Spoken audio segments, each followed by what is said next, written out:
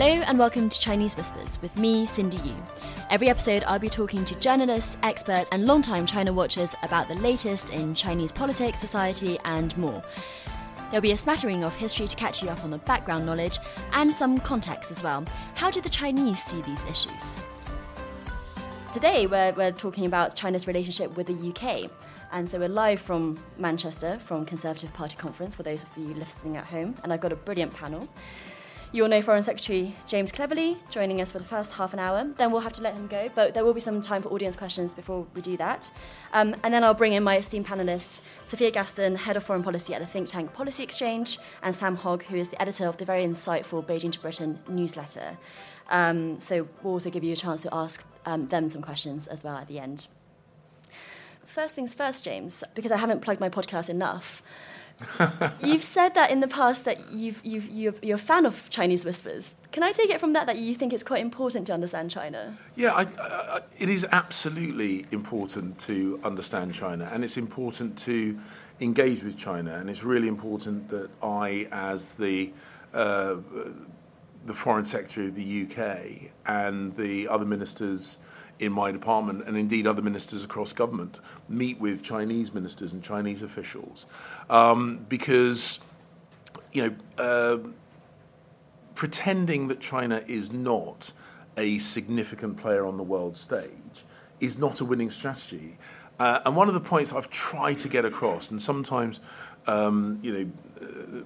people don't, some of my dear friends, I don't think, kind of really hear me when I'm saying this, is that engagement with another country is not a prize for good behaviour. It's not some kind of gift or reward.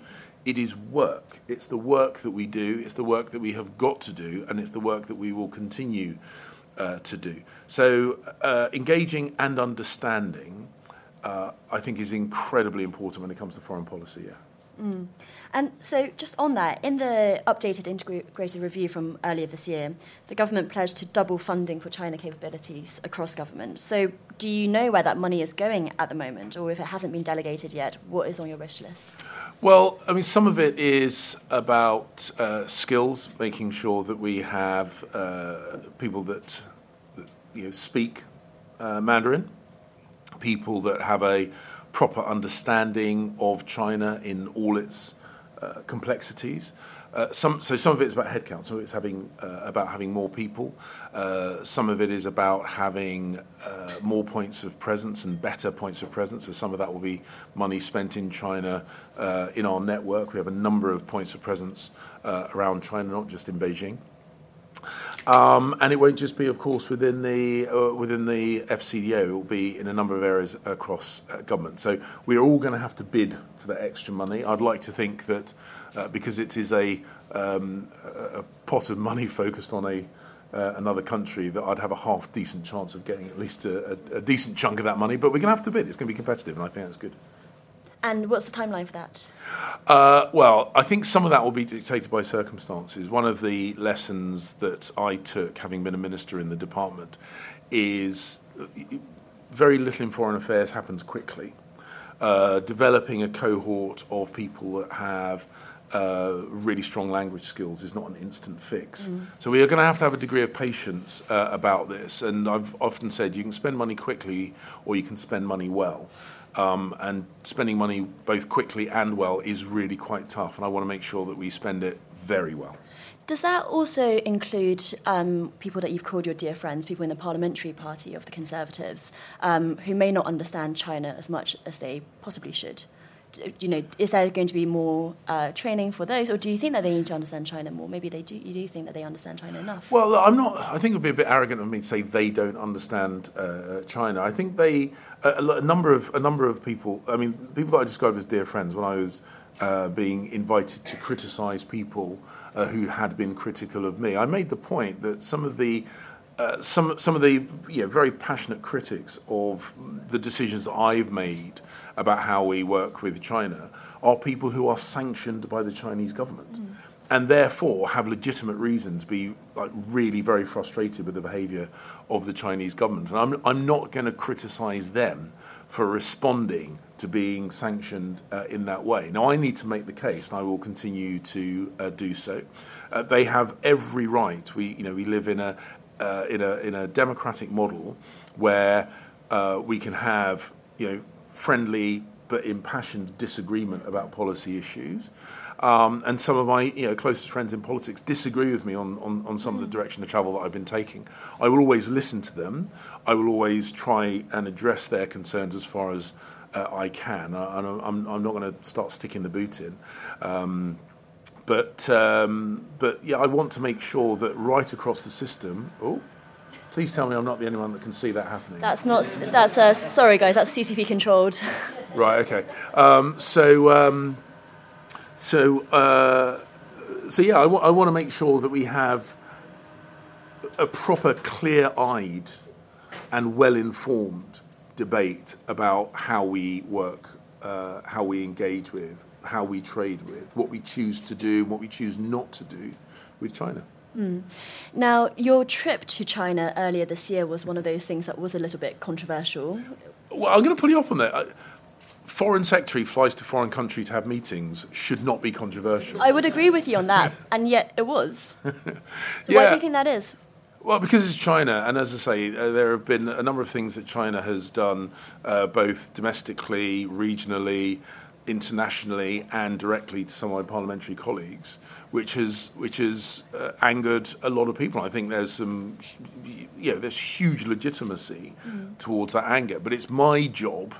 It is my job to have meetings like this, to have trips like this, to have those difficult conversations where we need to have difficult conversations face to face and be very, very clear-eyed about those conversations.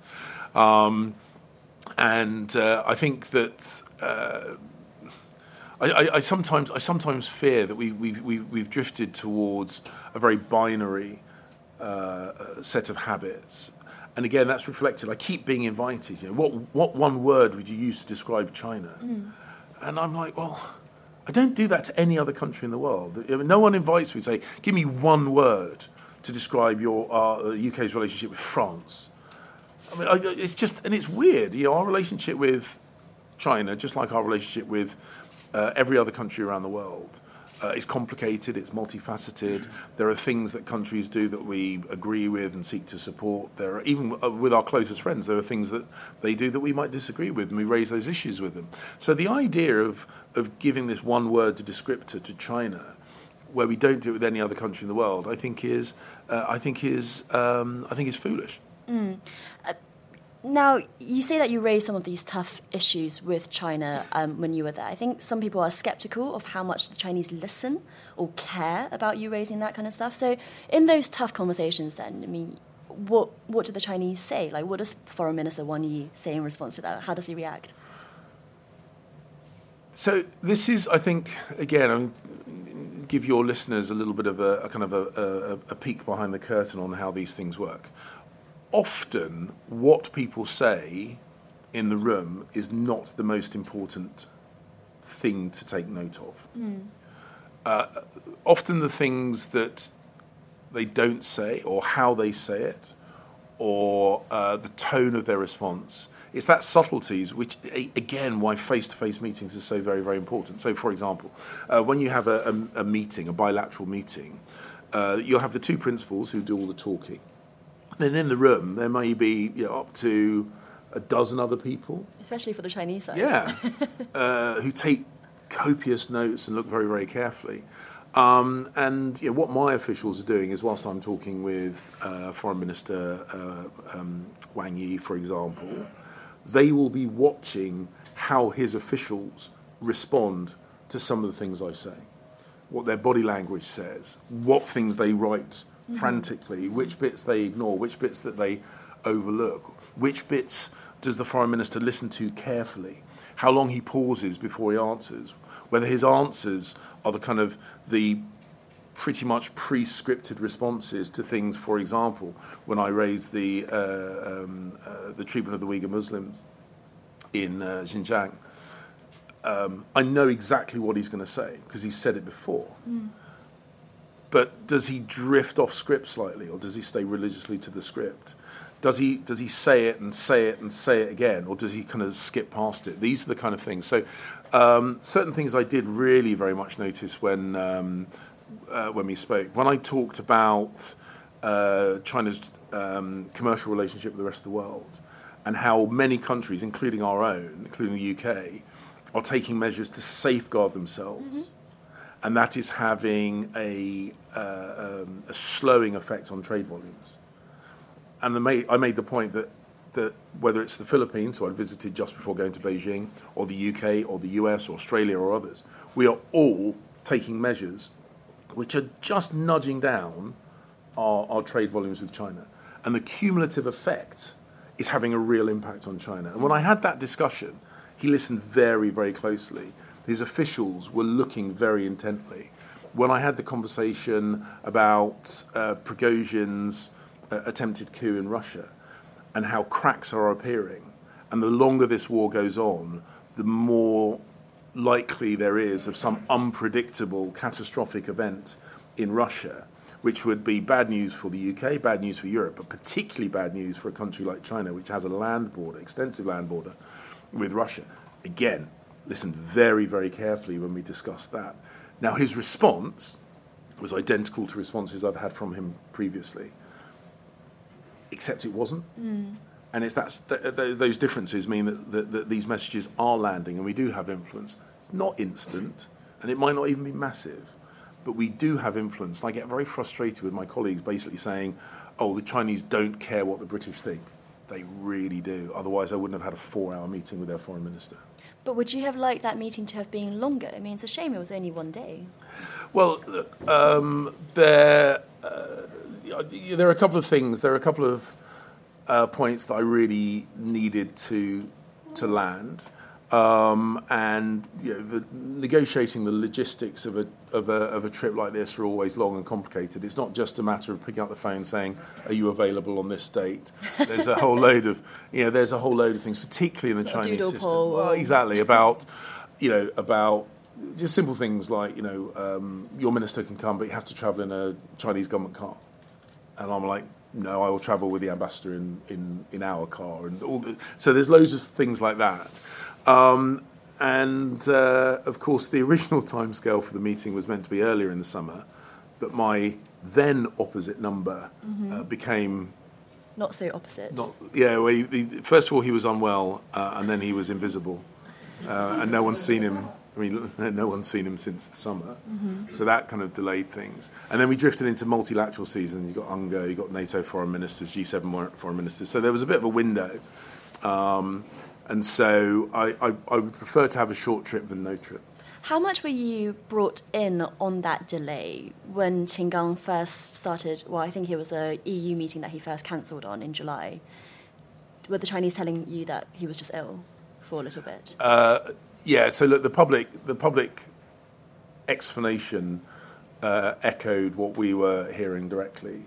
Which was, they were still very, very much keen for the visit to happen, but unfortunately the foreign minister was temporarily unavailable, and then that temporary became slightly less temporary, and then he had to stand down from his post, and then Wang Yi was stepped back in as foreign minister.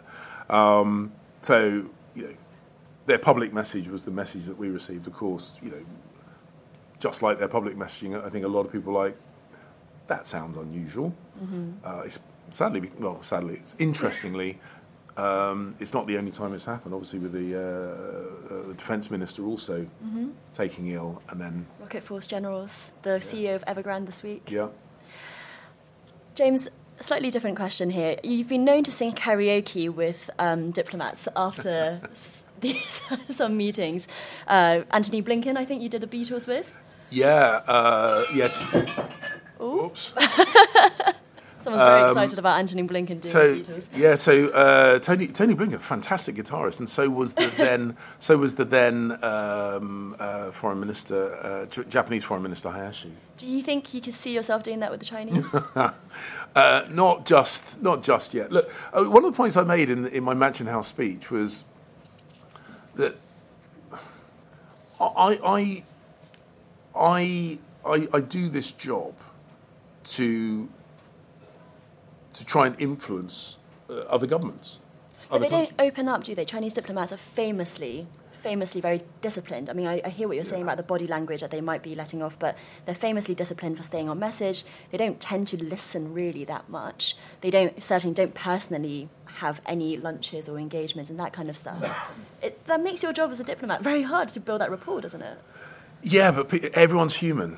And look, one of the things that I would say, and I'm very, very conscious that this is on a whole upper level of arrogance, what I'm about to say. But I do always caution people kind of buying into the kind of narrative about how China is and how Chinese officials, because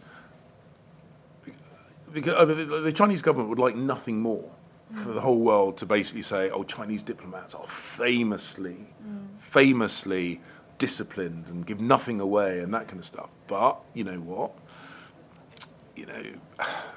If I use the poker face thing, if you've never played a hand of poker, everybody looks poker faced. But good poker players can spot the tells, the really subtle. And I have some fantastic poker players on my payroll. I have people who have engaged with China for decades. I have people in our various posts in China who are on their second, third, fourth tour as diplomats in China, speak Chinese like native speakers, and track longitudinally, changes. Those subtle changes, because nobody has a perfect poker face. And that's why having a diplomatic network matters. That's why having experts in the language, culture, and society in China matters, because that's how you tell the difference. If all you do is read the official statement of the meeting, it looks repetitive.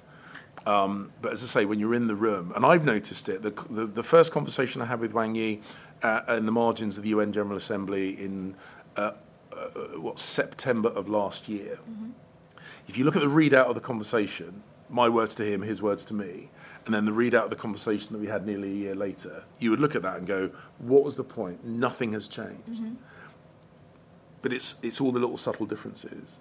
It's with how much passion he put forward the Chinese position on various things compared with how much time he spent discussing those issues versus other issues. Can you give us one example of what do you think has changed between September of last year and your conversation with him in July? The Chinese economic slowdown, the public failure of zero COVID policy. You think they're more humble? The Chinese, well, I mean, they'd never say that, but the Chinese people's reaction, when basically the Chinese people turned around to their government and said, no, we've had enough. You must change your position. And then the Chinese government changed its position. Youth unemployment, I think they stopped publishing the figures at 21%. Our estimates is that it's comfortably over 25%.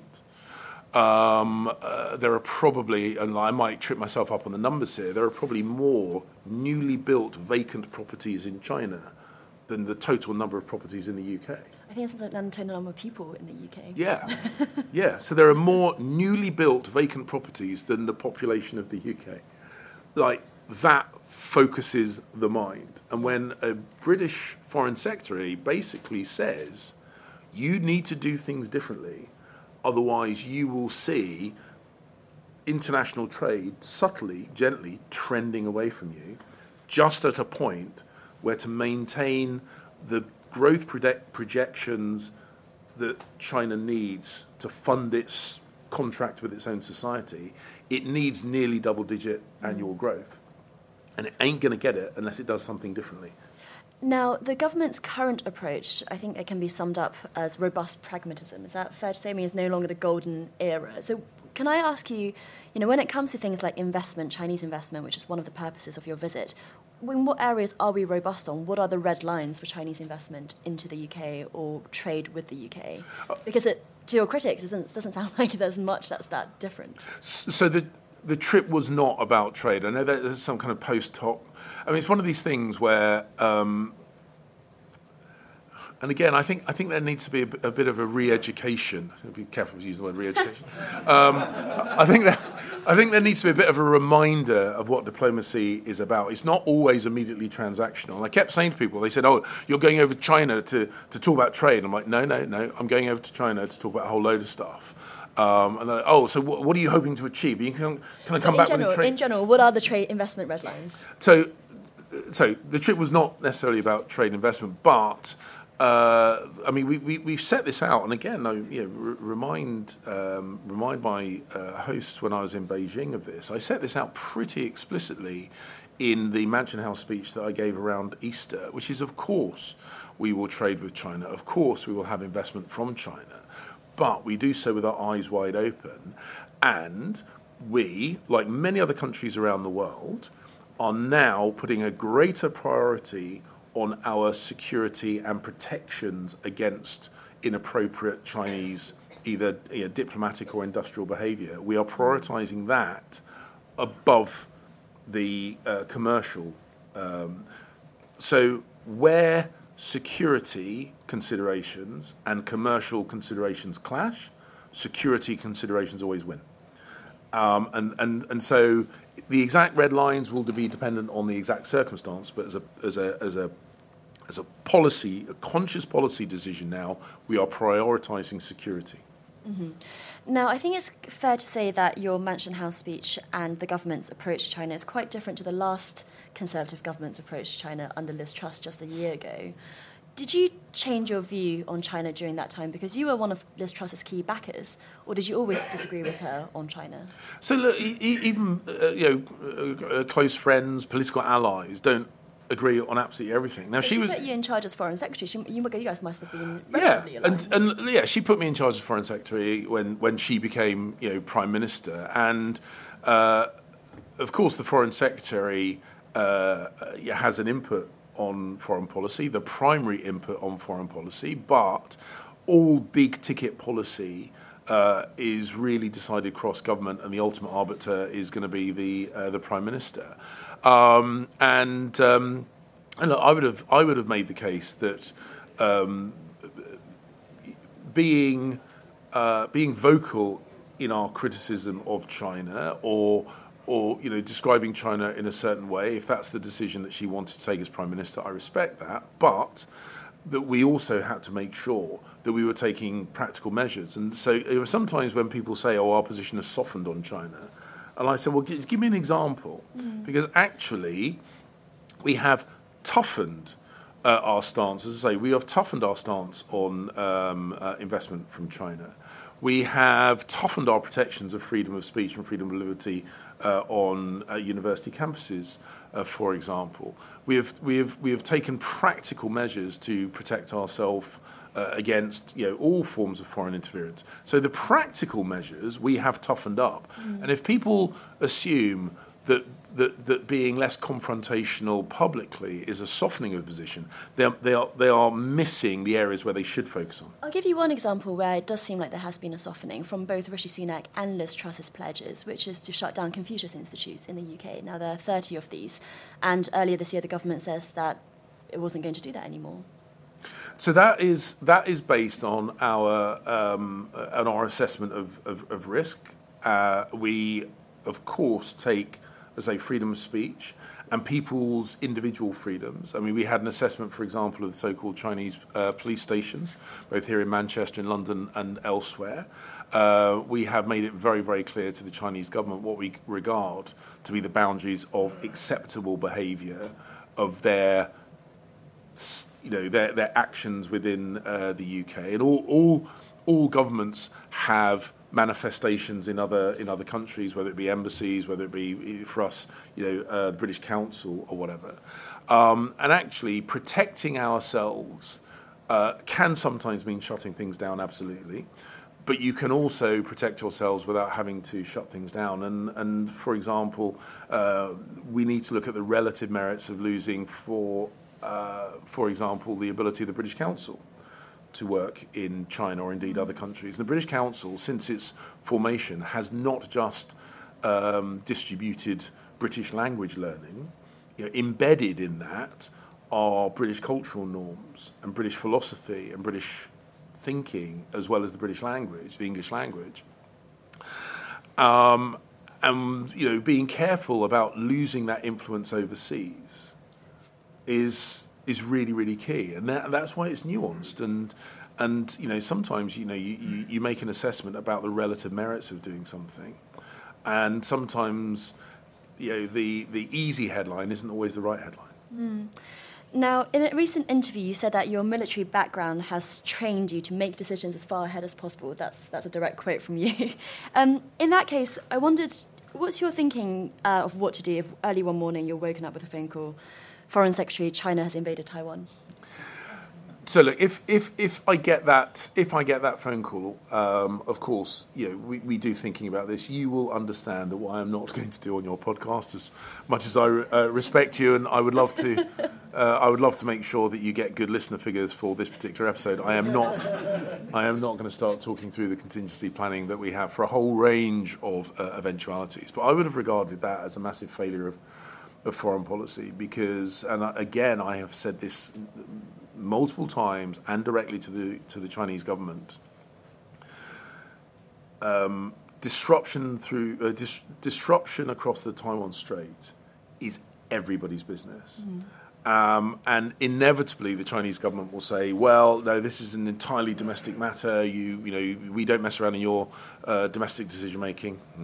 But this is an entirely domestic matter. It's nothing to do with you. And I say, no, this is not an entirely domestic matter. Huge international trade volumes go through that body of water. The disruption to the movement of key componentry, key bits of the componentry of modern life go through that stretch of water. It would be a catastrophically bad thing for the global economy, and it would be a catastrophically bad thing for the Chinese economy. It would collapse the Chinese economy. As we're now seeing, the Chinese economy is not all-powerful. Their economic dominance, as I said in my Mansion House speech in Easter, is not inevitable. And conflict across the Taiwan Strait would, I think, collapse the Chinese economy and bring a number of other economies down with it. And so it is not in China's interest for that to happen. And this is about diplomacy. Diplomacy and foreign affairs is not just about reacting to events. It's about steering events. We're not just blown around by the winds of circumstance. We make the weather, and preventing that outcome from happening is an absolute core plank of UK's foreign policy in the Pacific and the Indo-Pacific region. And the final question for me, which is that, Foreign Secretary, you've got a great Instagram game. I really enjoy it. Your colleague Grant Shapps is very prolific on TikTok. Do you think you'll go on TikTok anytime soon? No. Anyone have any audience questions? Yeah, I think we only take two. So is there a microphone coming from the back there? Yeah. Yeah, so we've got Latika there, and then, we've got Hillary, the woman in white here. So. Thanks so much, Cindy.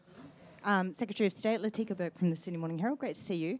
One of the fashionable words that's become, I guess, the word is, the buzzword now is de-risking. Yeah. Is this an approach that the UK is following? And if so, what specific sectors do we see de-risking taking place? Great, and could we just move the microphone to opposite, and then we can deal with both, and then we'll let you go.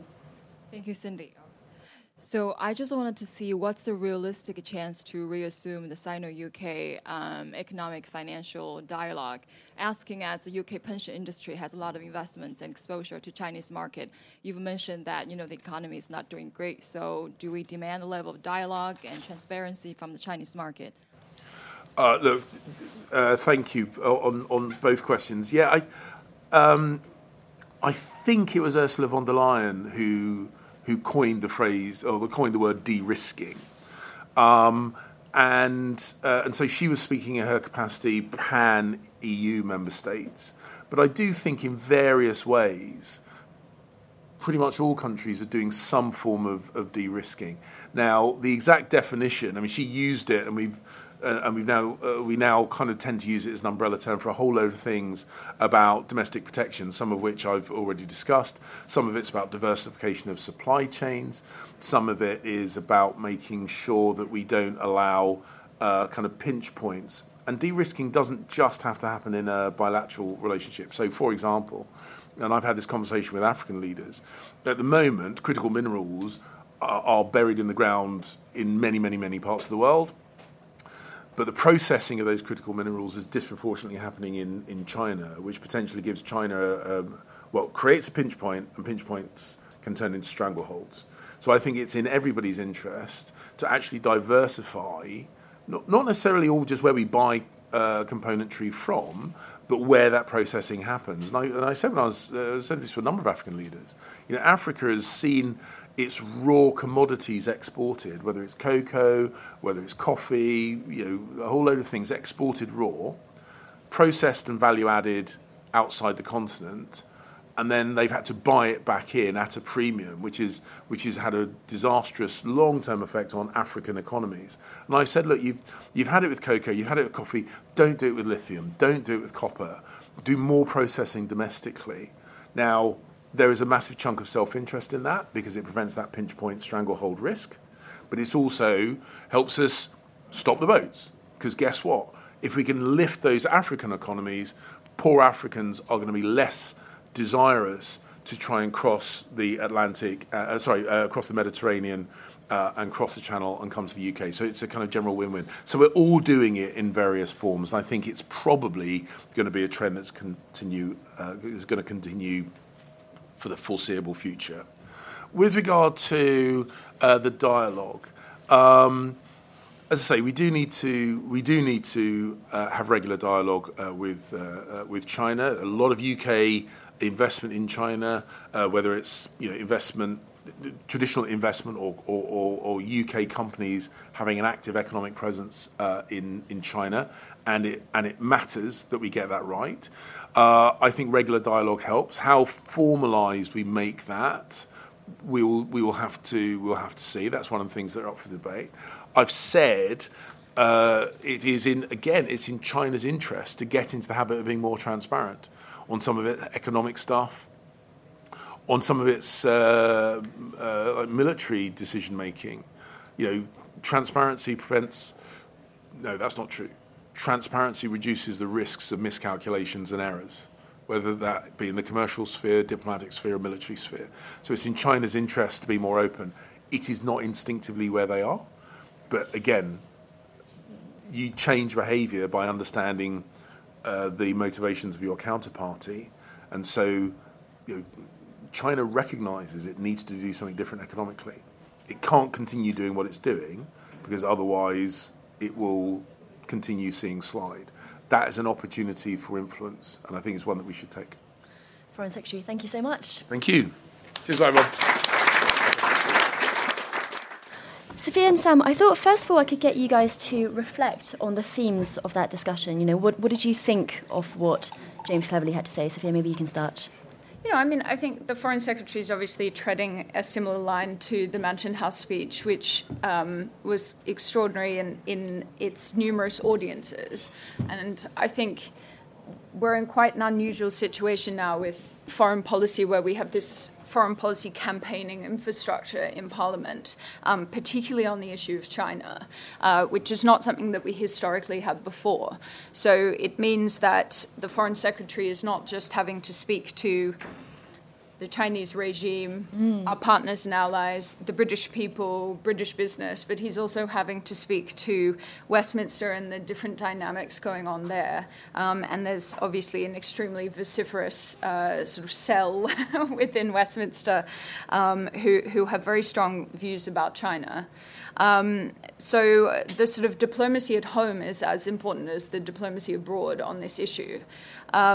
I think certainly... or even inside the Conservative Party alone. Well, exactly. And, we don't hear a huge amount from Labour on China. We're still waiting to see more of the bones on what they're going to be putting forward. But certainly within the Conservative Party, there has been a ferocious debate.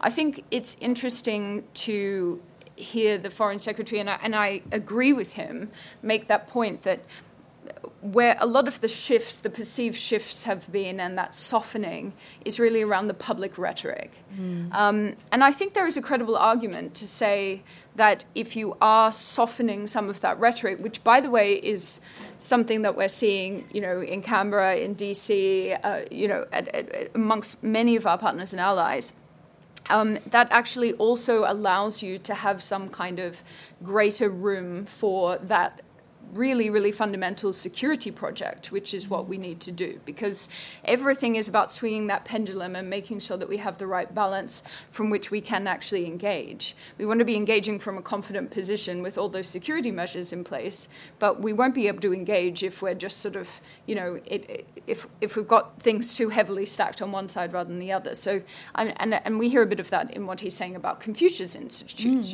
The cost assessment there is to say that the value of the British Council being able to operate is more significant to us and our interests, and I should say our allied interests as well, that's not just about the UK, than closing down these Confucius Institutes, which have been judged to be relatively not particularly efficacious. So, and I think that is a really interesting balance that they're having to strike there. I agree with him that you don't want to be fighting the battle in the public rhetoric, you want to be fighting the battle behind the scenes. But of course, because of how sensitive the security dimensions of our relationship with China are, it's often very opaque, and it's hard to get officials to speak publicly about all those measures that have been put in place behind the scenes. So I do sort of understand why there is that concern and consternation within Westminster, because there isn't necessarily visibility of everything the government is doing. I thought it was really interesting what he was saying about the body language of the Chinese, that they're always observing that. As someone who is wanted to be a diplomat once in my life, one time, that kind of colour was really interesting. Sam, what did you make of it? Well, first of all, let me say that I was twice rejected from the Foreign Office as well. So I share shattered dreams too. I think the view that I have of it is it's good to see the Foreign Secretary talk about these things and add that level of complexity to it. You talk about the body language stuff. I cover how the UK talks about China every single week. I've done for 3 years now. If an MP or a peer has used the word China in Parliament, I have read that word. It's a sad life that I live. And I have to say that the conversation there is on a level that is not often expressed in Westminster. So there's a bit of a vacuum around how do we deal with China in Westminster that's filled by people who have a very strong opinion, which is absolutely fundamental to democracy. But often there's just one set of opinions one reads in the public domain, in the political domain. It actually surprised me that he was so frank about what he was looking to achieve from those one-on-one meetings with various people. And I wish that there was more of a culture of explaining that, as it were. What's the purpose of what we're doing? I think one of the things the government is particularly poor at is communicating what it's actually trying to achieve. And, all the Foreign Secretary is all fine to report back to his Mansion House speech, but the idea of protect, align, engage, I could have made that up on the spot. It's not going to be something that people understand straight away. So we need more confident messaging about what we're actually trying to achieve here. That would be my hot take. And Sophia, how do you see the Conservative Party's, we just alluded to it here, own internal conflict on China, something that I think occasionally comes to the fore, but especially over the spy story in the last month or so? Where does that go from here? Is that productive in a China discussion? I think there is a really important conversation to be had around parliamentary education and education more generally in Westminster. I was a little bit disappointed by the response about that Chinese capability uplift fund. I mean, to have that as a competitive tender across government just seems insane to me. And I'm also not clear that there are so many different aspects of our relationship with China that need to come into view. I mean, we've described China as a systemic challenge, but we've actually not implemented a whole of government system level what does that actually mean? Shift. Yeah. senior officials working in DEFRA, for example, need to have China capabilities because, we need to be understanding our Chinese investors seeking to buy up productive agricultural land. There's so many different things outside of the national security wheelhouse in traditional sense that need to come into view. And I do think as well that just in general, the sort of parliamentary education around China is extremely poor. And there does seem to need to be some kind of process around this. We've lived with the threat of Russia from the sort of Cold War era. Institutionally, we're so comfortable at responding to that and kind of moving the system into gear. And of course, we saw that in the situation with the invasion of Ukraine and that pre-intelligence that we received in anticipation of that, and the system was able to mobilize in response. I still feel that we are really in a reactive phase with China. We are so much better than where we were. But for example, I think a lot of this is about conceptual shifts. We have this conversation about, does China care what Britain thinks or does, or, and all this very British tradition of talking ourselves down about, of course, we're just a sort of little minnow, and why would China be interested in us? We actually have some really distinct value offer to China, not least of all our position between the two major Western blocs that China is going to be seeking to divide. That's one of its core objectives over the next decade, is to drive a wedge between the EU and the United States and create kind of different spheres of influence there. The UK is uniquely placed within that construction, so even just on that alone.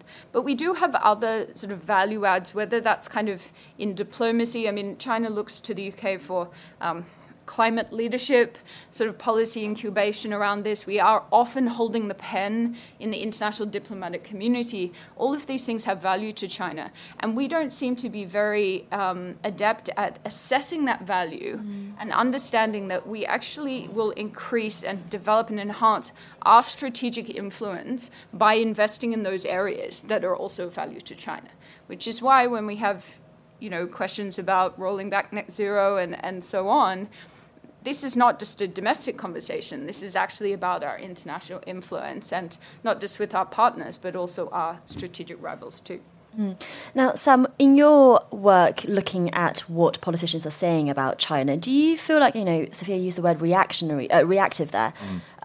It does sometimes feel like the government is being reactive to concerns that backbenchers bring on China. For example, cases like the British citizen Jimmy Lai, who owned a paper in Hong Kong, really had to see grassroots campaigning for the government to even mention him after the national security law has come into place. James Cleverly sounded very good here, all very smooth.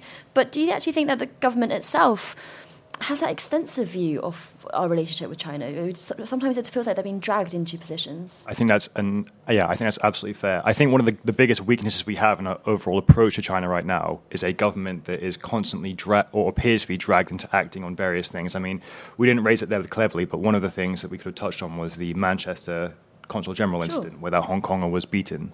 Eventually the diplomats left, but it wasn't a case of get out of country. It was more of like a back passage sort of diplomacy thing there. But I think it's a wider issue, which is that controversially, given that I'm on a panel with a journalist, I do think there is an issue we have in the ecosystem around understanding China, wherein journalists approach MPs for an on or off the record comment on a significant security issue or issue that the MP doesn't know anything about. So let me give you an example, right? Electric vehicles, we're going to have a conversation around where the UK's industrial strategy is on that, what the actual risks are, what the challenges are, what the opportunities are. I do not need to read what an MP thinks about that, fundamentally. I don't mean that in an insulting way. I need to read what an EV expert or potentially a series of EV experts say about it, and then I can read their insight and compare that to where the government is moving, and at that point, I can see an MP being like, brilliant, I can see the concerns here. So that ties back into your point. And there are exceptions to that rule. There are some MPs who are fantastic at raising things that the government is still incredibly weak on. Scan through the parliamentary records of someone like Catherine West, Labour's Shadow Minister for Asia, and you'll see repeated references to BGI Group, which is a huge Chinese genomics firm. Scan through Alicia Kern stuff, you'll see references to Lodging, which is a Chinese system people use in ports. There are these cases that are brought forward, and the government is really bad at answering, but I do think we need to see more expert comment across the arena, as it were.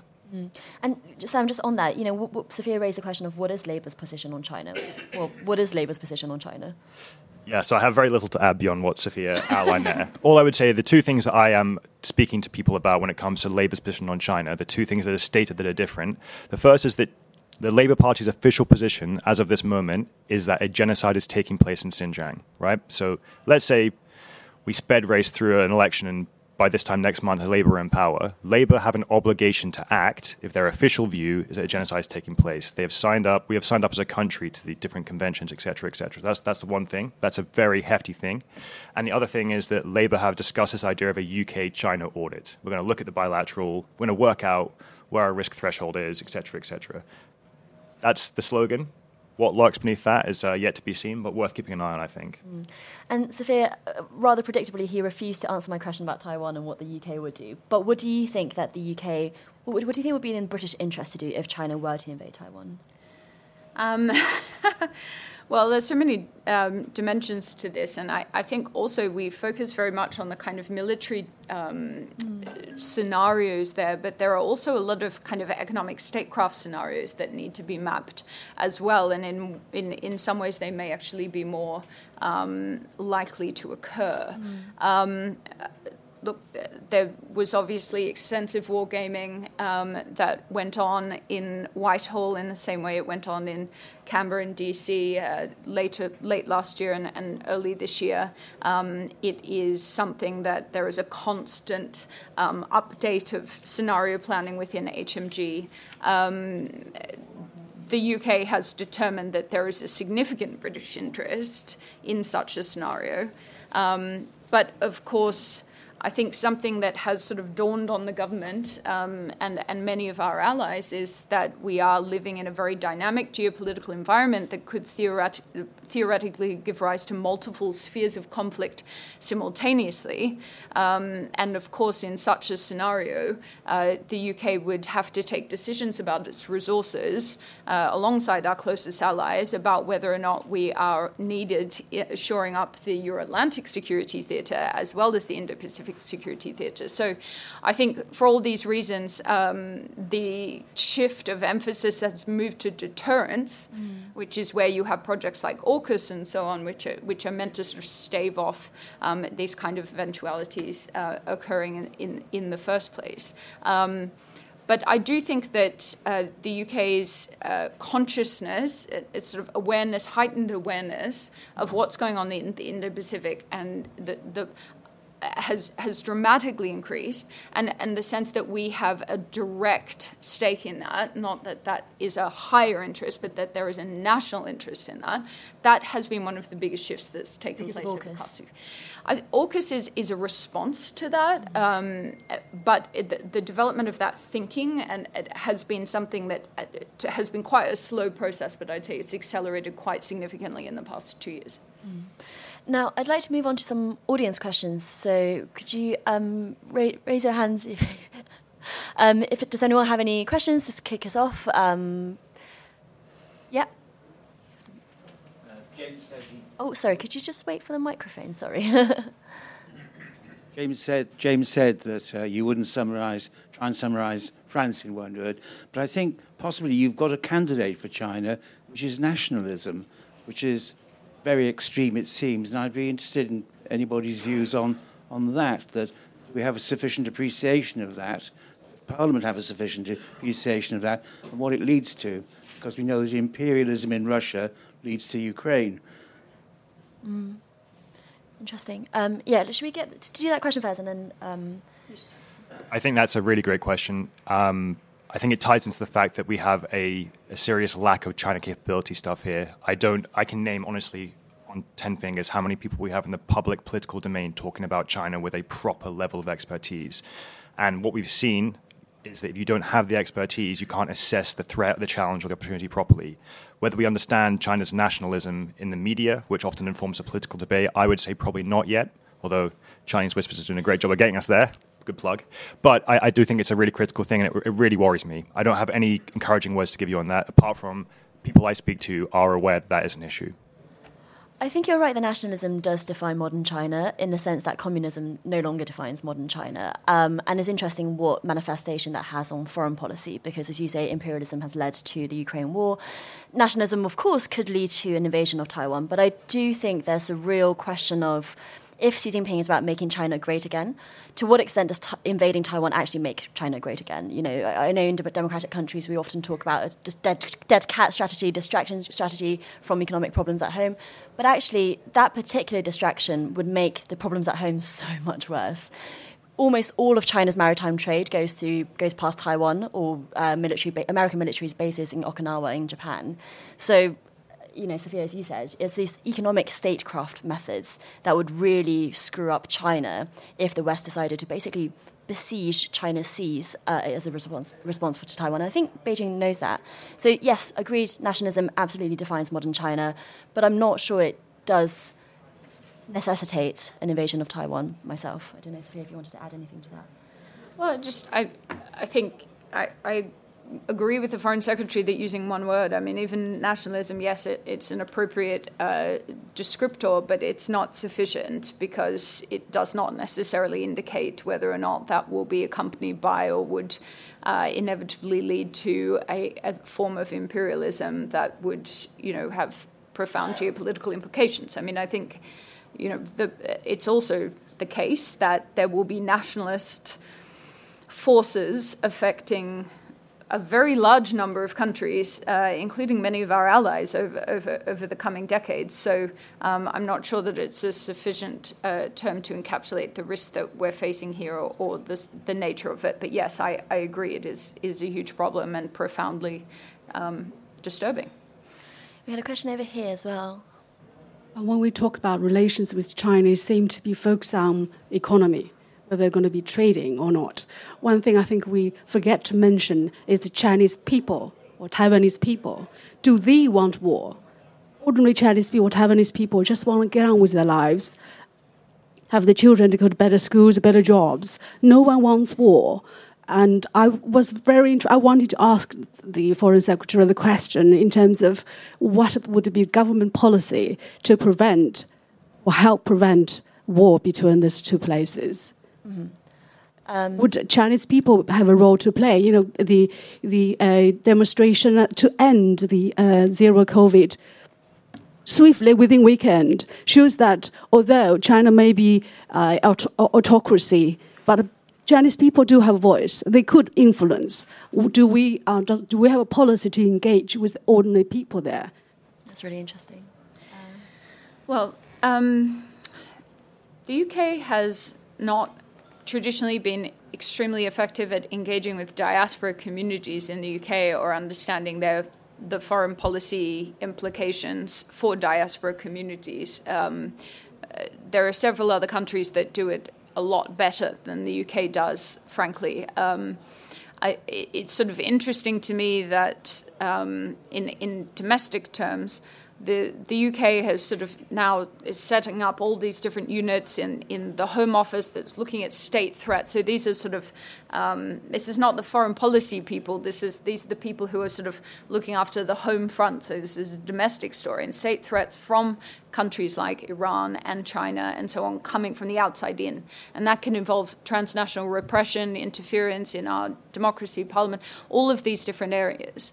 But that hasn't really been matched by investments in more positive and constructive engagement with diaspora communities and understanding that that has to be a piece of the puzzle when we are talking about a much more dynamic geopolitical environment. So I think we still have a huge way to go on that, and we have to be aware. I mean, I think obviously the situation with the BNOs in Hong Kong has sort of drawn some attention to that, but again, we're seeing that in sort of reactive kind of enforcement terms rather than thinking about what a proactive and positive engagement story looks like. And I think that also comes into the question about higher education and universities. You know, we need to have some space of allowing a positive cultural influence and exchange to be taking place, where Western values, culture, and society can have positive influence in that respect.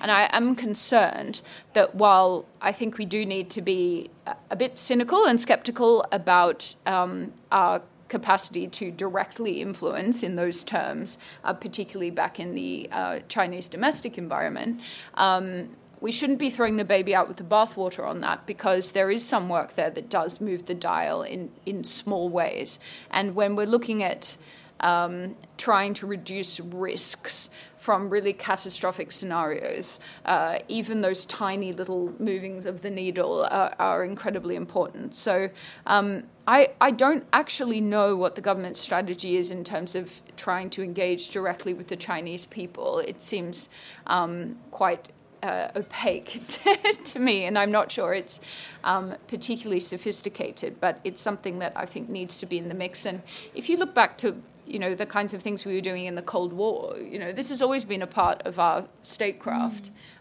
Perhaps we've become a bit more complacent about it.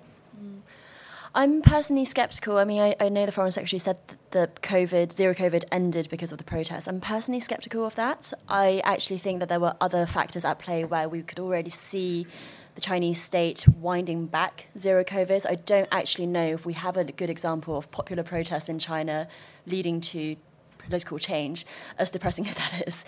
Having said that, also from a very anecdotal survey of Chinese people that I come in touch with, and my family and friends, the notion that Taiwan is a part of China is a very uncontroversial thing to say in China. It's a really uncontroversial thing to say in China, and I think we have to realise that. It doesn't mean that everyone thinks invasion is a good thing, and I wouldn't be able to say how many people think that there should be an invasion. Probably most people don't think that, but they do think that Taiwan belongs to China. And so I don't know if you would ever get a popular uprising to say, no, don't do that. The only thing I can think of is if, let's say, Beijing makes that step, and it's a really drawn-out, bloody invasion in the way that the Ukraine war has been. There's lots of social media footage, and we know how digital the Chinese are. A lot of social media footage of people who look like them, being killed by the People's Liberation Army. I think that could lead to some kind of popular notion, but I'm sceptical how much the UK could influence that. I do think, though, the UK in its language, doesn't have to be pushing away Chinese people, making very clear and very specific that you're talking about the government and the party, you're not talking about the people and the country and the history and the culture. That's very important to get public opinion on side, is my own view on that. Any other questions? Yeah, one at the back. Hello.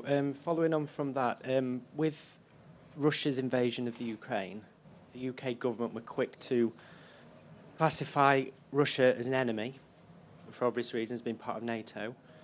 If China did invade Taiwan, morally, should the UK government treat China the same way it did with Russia? I think it's been made pretty clear to the Chinese regime that the West will respond with some pretty robust sanctions, and and also in defensive military terms. I mean, there are obviously various elements of strategic ambiguity around the defense and military guarantees that will be given, but I think you don't have to be a particularly skilled sleuth to read between the lines. And it's important that the West makes that that credible, because certainly there's been a lot of soul-searching since Russia's invasion of Ukraine about the many opportunities that perhaps there could have been to have enacted a more effective deterrence or a more proactive military response, certainly post-2014. So I think China has learnt from Russia's invasion of Ukraine, but so have we. And I think it is...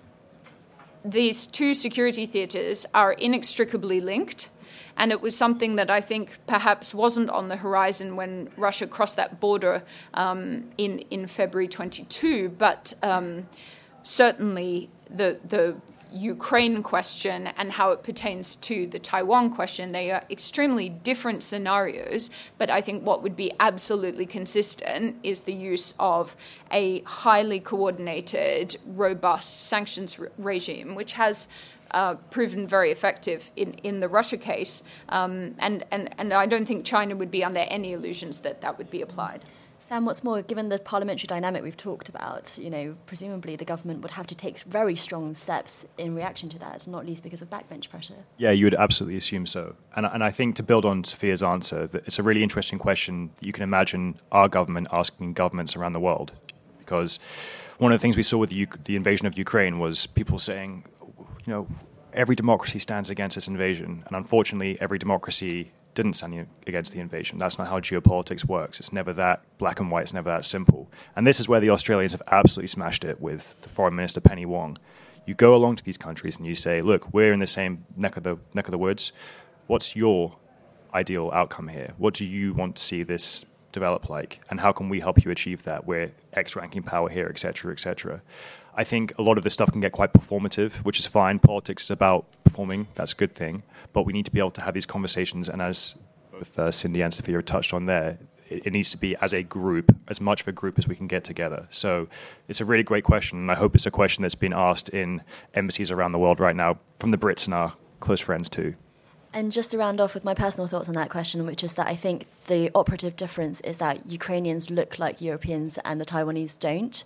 And Taiwan is much, much further from the UK than Ukraine is. So I can totally understand the very immediate and strong reaction that the West and the UK have given. I am interested to see whether that reaction will be similarly reflexive if a Taiwan invasion were to happen. And we already know the pro-Russian, or at least the Russian sympathetic viewpoint on Ukraine already, for example, in America, saying that we shouldn't be helping Ukraine. I can only imagine those voices will be louder if it comes to Taiwan. So I think really interesting question here, and I don't know the answer to that. Hopefully we'll never come to it. Everyone, thank you so much for joining this panel here today on Monday at the Fringe. Thank you for listening to this episode of Chinese Whispers. I hope you enjoyed it.